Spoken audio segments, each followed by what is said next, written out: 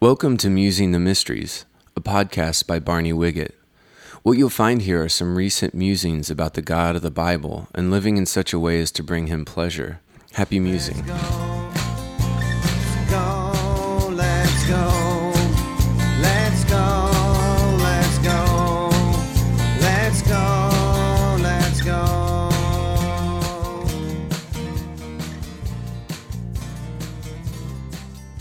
I've been talking about actitudes. Actitudes.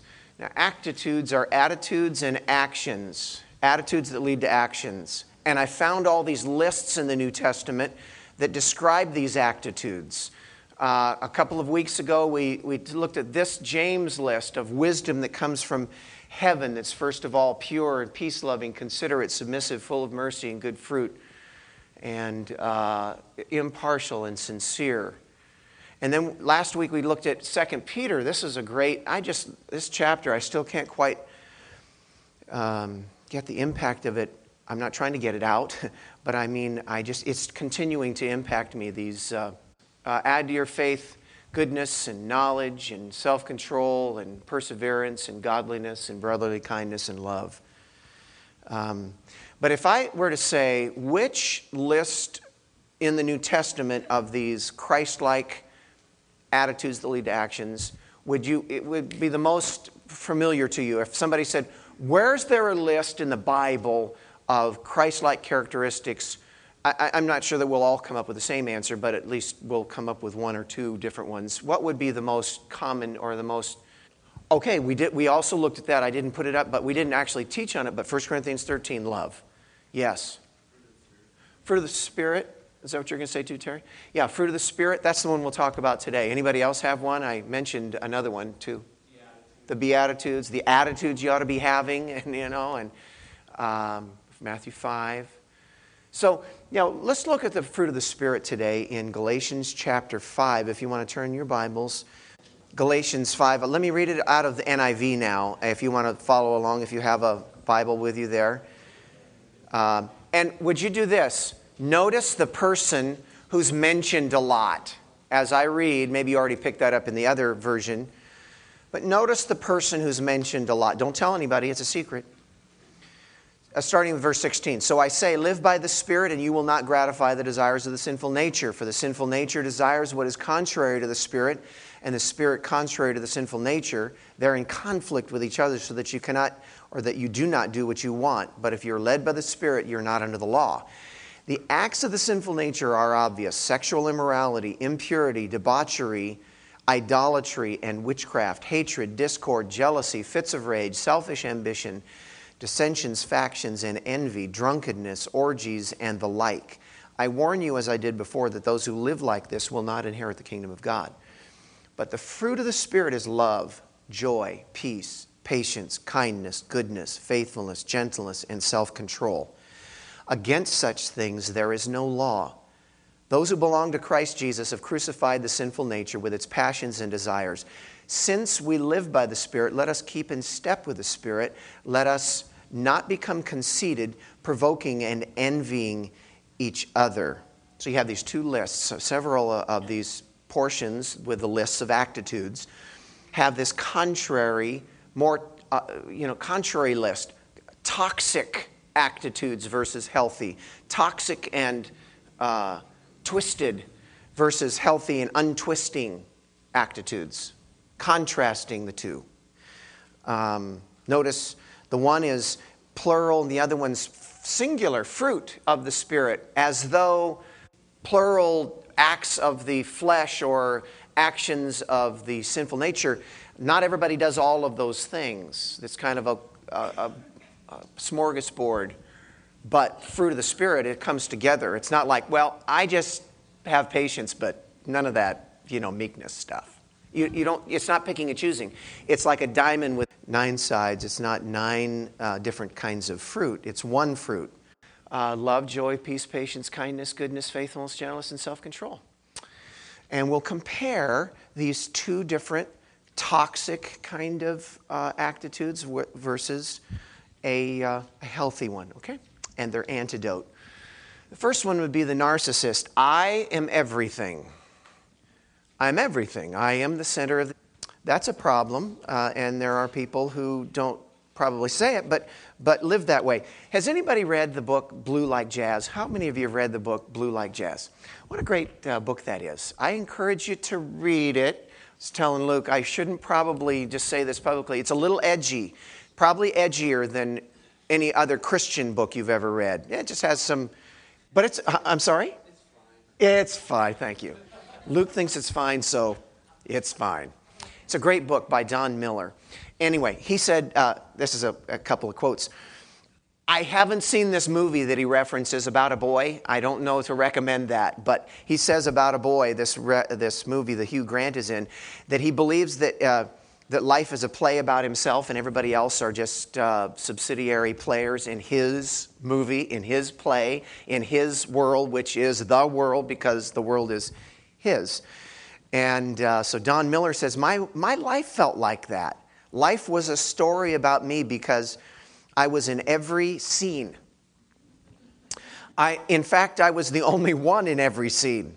I was everywhere I went. If somebody walked into my scene, it would frustrate me because they were disrupting the general theme of the play, namely my comfort and glory. Other people were flat characters in my movie, lifeless characters. Sometimes I would have scenes with them, dialogue, and they would speak their lines and I would speak mine. But the movie, the grand movie stretching from Adam to the Antichrist, was about me. He said, I was addicted to myself. I discovered that my mind is like a radio that picks up only one station. His name is Don Miller. It picks only one station up, the one that plays me, K-Don, all the time. That's my world.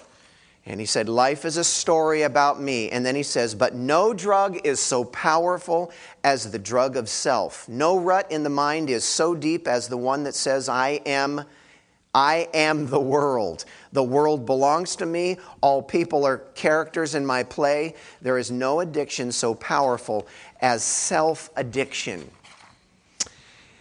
Does somebody want to say amen to that? That's toxic. That doesn't work. But the antidote for that, Paul refers to as love, agape. It's this word we've already looked at in Peter's list. James didn't include it.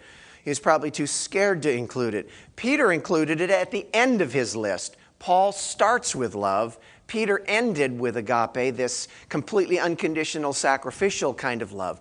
Peter probably ended with it because he was reluctant to ever, earlier in his life, he was the man. He was addicted to himself. But later, after he had failed a bunch, and Jesus meets him on the beach at the Sea of Galilee and says to him in John 21, Peter, do you agape me? Do you love me unconditionally like this? And Peter earlier would have said, dude, I love you more than everybody else does. I am the man. I am your man. I'm your right-hand man. But now he's messed up, right? He failed the Lord. He denied the Lord 3 times. So Jesus says, do you agape me? And he goes, I phileo you. I love you with brotherly kindness. We talked about that word last week. I like you as a brother. I like you a lot. I really like you. Because it's not that he doesn't love him as much as he used to. It's that he is not so cocky. He's not so arrogant as to think that he is the man, the spiritual man now. So he goes, I don't think I do. I would have said, but not now. I like you. Jesus says, feed my sheep. And then he goes, do you agape me? A second time, and he goes, I really phileo you. 3rd time now, Jesus says, do you phileo me? Do you even really like me? And Peter he goes, you know all things? I can almost see a hesitation. Yeah, I like you. In other words, he's thinking another trial's coming along, that he's going to fail and not live up to that standard that he's even espousing. But He's learned how to gradually, through humility, come to a place of really genuinely loving Jesus unconditionally. And he advocates that. And loving people unconditionally. Not that he did it perfectly, but I mean, that's the aspiration. That's the goal. That's the bar set that high. The antidote for narcissism is agape, okay? Then you've got the victim. The victim says, my pain is everything. They live a life of victimhood. You hear a victim say often, it's not fair. They have something more than I do.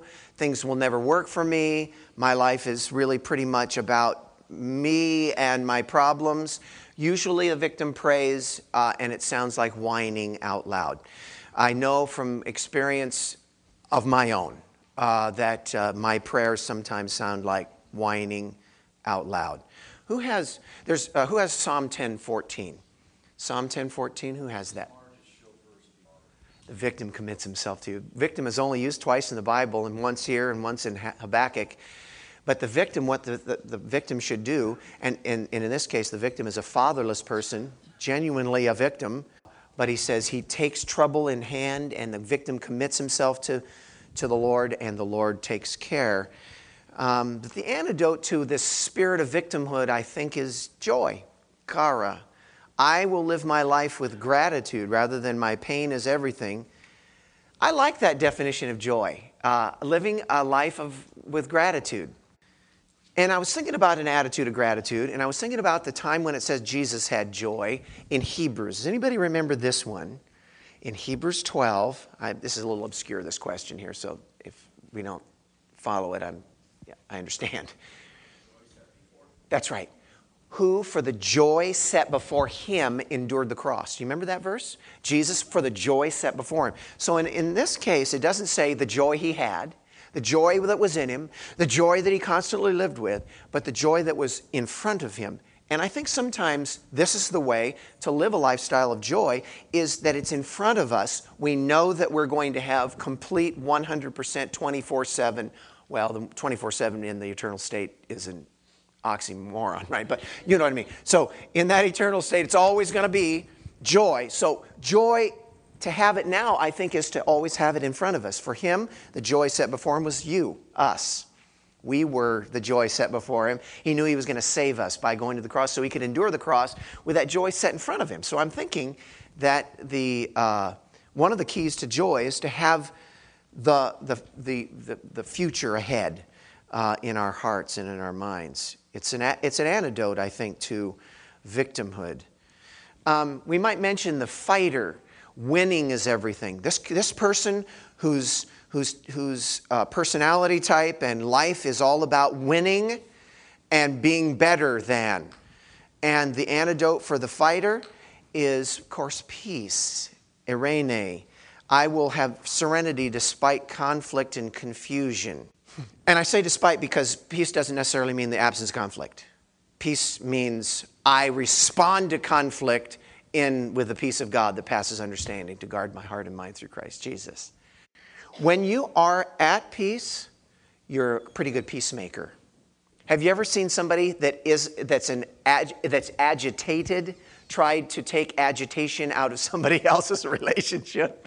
You don't get to be a good peacemaker if you don't have any peace. But if you're at peace, you're a safe person to be with for people in conflict or in pain.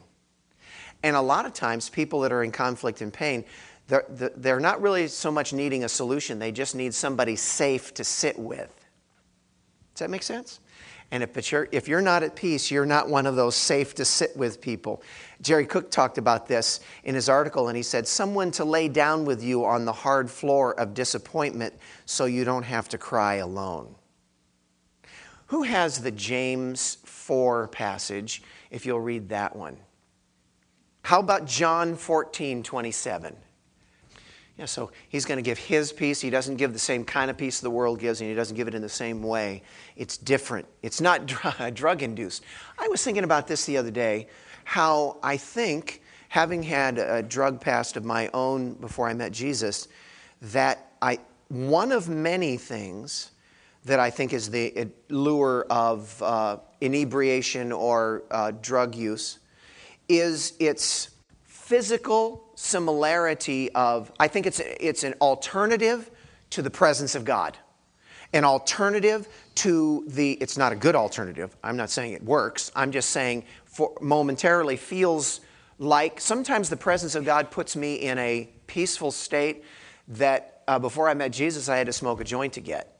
Do you see what I'm saying? And I think that's one of the demonic lures of drugs and alcohol is that it is an alternative. And what a shame, too, because we're made for God and for His presence and His glory and His pleasure and to hang out with Him and to know Him.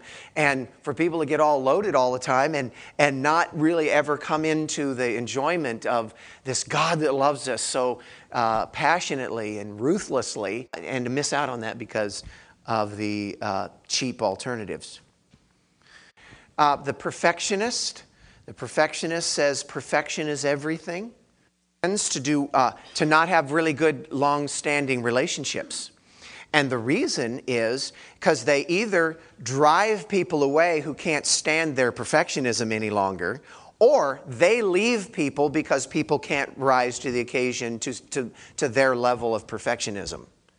So either they drive them away, or they leave people because, well, they're just not getting it, kind of thing. But the antidote is patience. Other versions call this long-suffering. Macrothumia takes a long time to get really ticked off. Jerry Cook said something like this, that I just thought this was a great definition of patience or long-suffering. Being content with God's pace and agenda for myself and for others. Being content with God's pace and agenda. Am I the only perfectionistic person here? Being content with God's pace and agenda. Because I think a lot of times we're irritated by people, but we don't have any idea what God's pace and agenda is with them. We don't even know what His pace and agenda is. We read a book, we read a verse, we talk to somebody, we know His pace with us. And I want His pace to be with you at least as much as it is with me. Perfectionists aren't patient with God's pace and agenda. Perfectionism sees performance and patience sees people. It gives people a chance. Patience gives people a chance to develop. I'm just in the last few years gardening with like vegetables. We plant them and we eat them. But there's all this in between, the planting and the eating and the buying and the cultivating and the pulling of the weeds and all that. I plant them and I'm looking for them for dinner is what I'm saying. I want these tomatoes for dinner tonight. Just isn't on the agenda. That's not the pace that God put there. Then you got the user, and I don't mean like the drug user, but I mean the people user. Achievement is everything.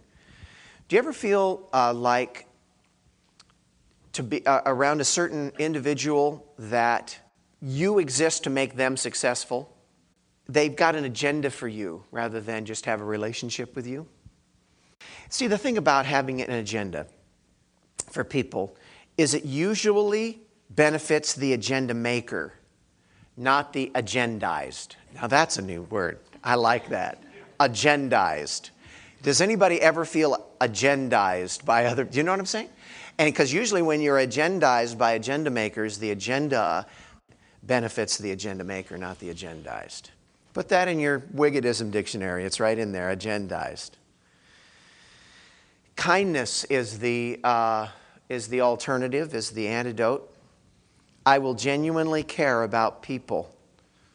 A kind person will not always agree with you, but if he does disagree, you're still safe with him. You're valuable to him. You're not just a function, and you're not just significant. This is Christianity now, okay? You're not just significant because of your function and your functionality to them. You're significant because you're human like he is. Kindness. You know, users are after you. Kind people are with you. Help us, Jesus. Does this convict you? I'm just dying up here with all this stuff, thinking about how bad you are. Then there's the chameleon. Acceptance is everything. They change color with the different groups because they want to be accepted by everybody. And everybody needs to, you know, it's about making everybody happy. The sum total, this person is a sum total of everybody else's opinions of them.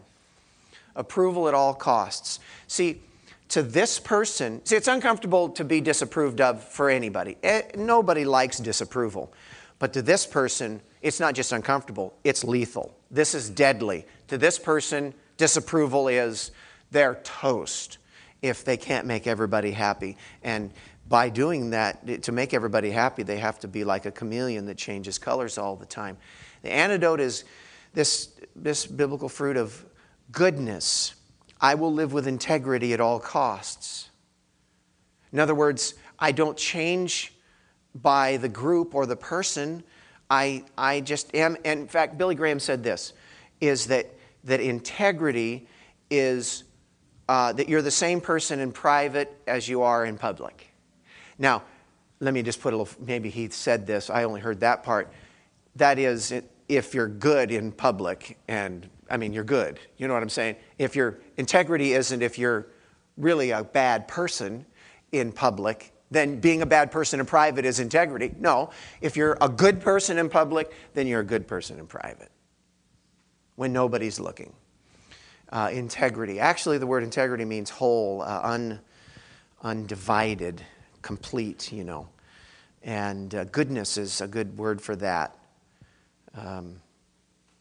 It's not just when you're around good people. Chameleon. And then you got the free spirit. Freedom is everything. This person doesn't make commitments, or if they do, they make them flippantly and don't keep them because they want to be free.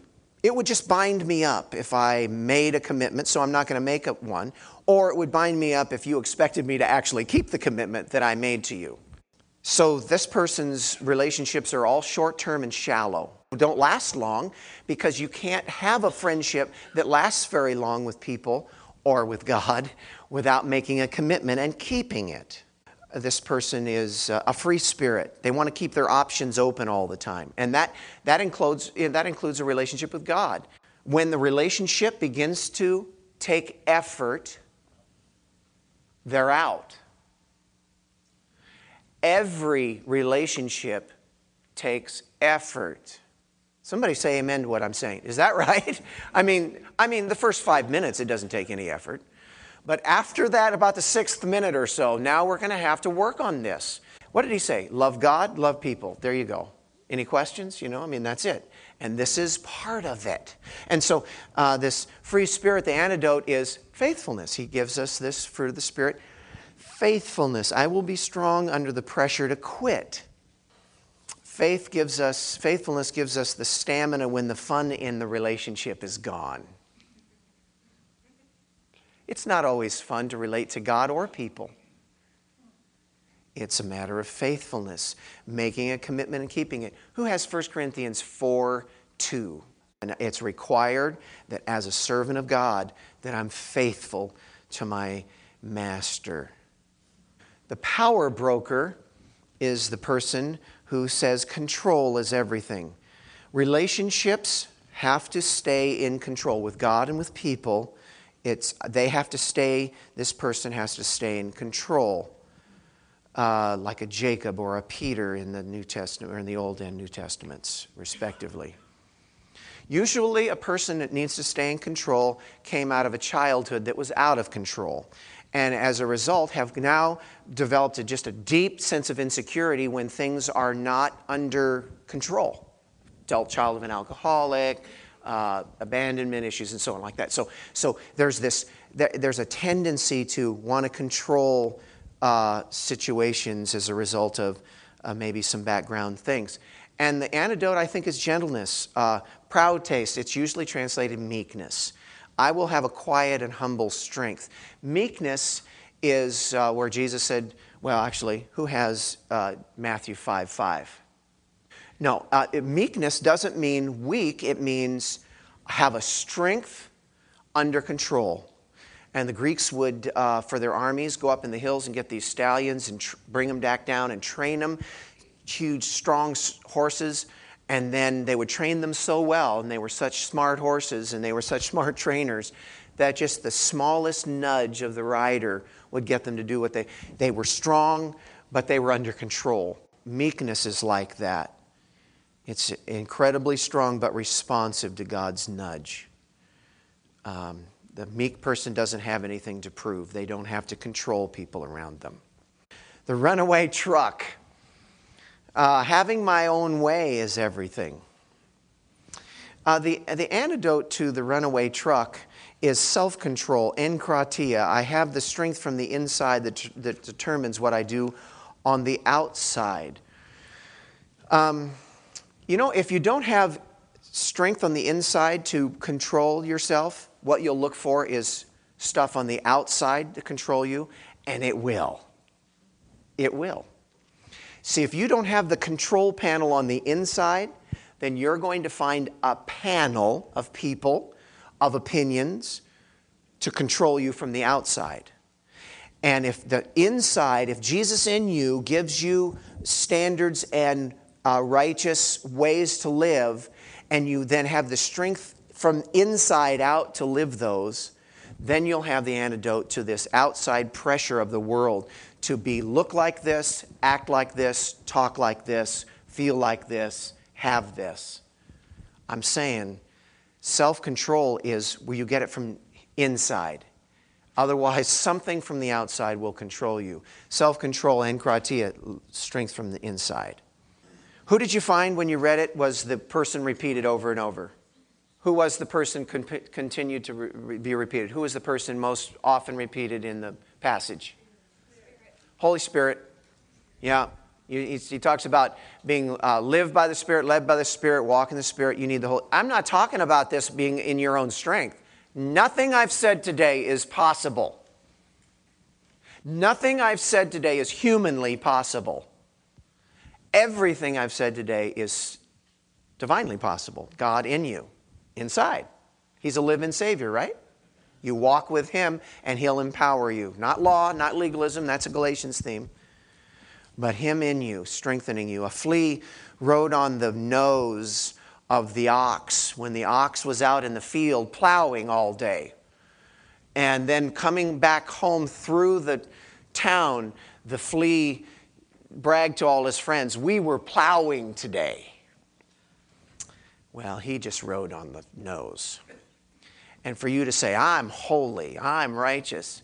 No, that's Jesus in you, honey. That's Him inside you. You don't really, your job is to cooperate. His job is to operate the power that you need to do that. Amen?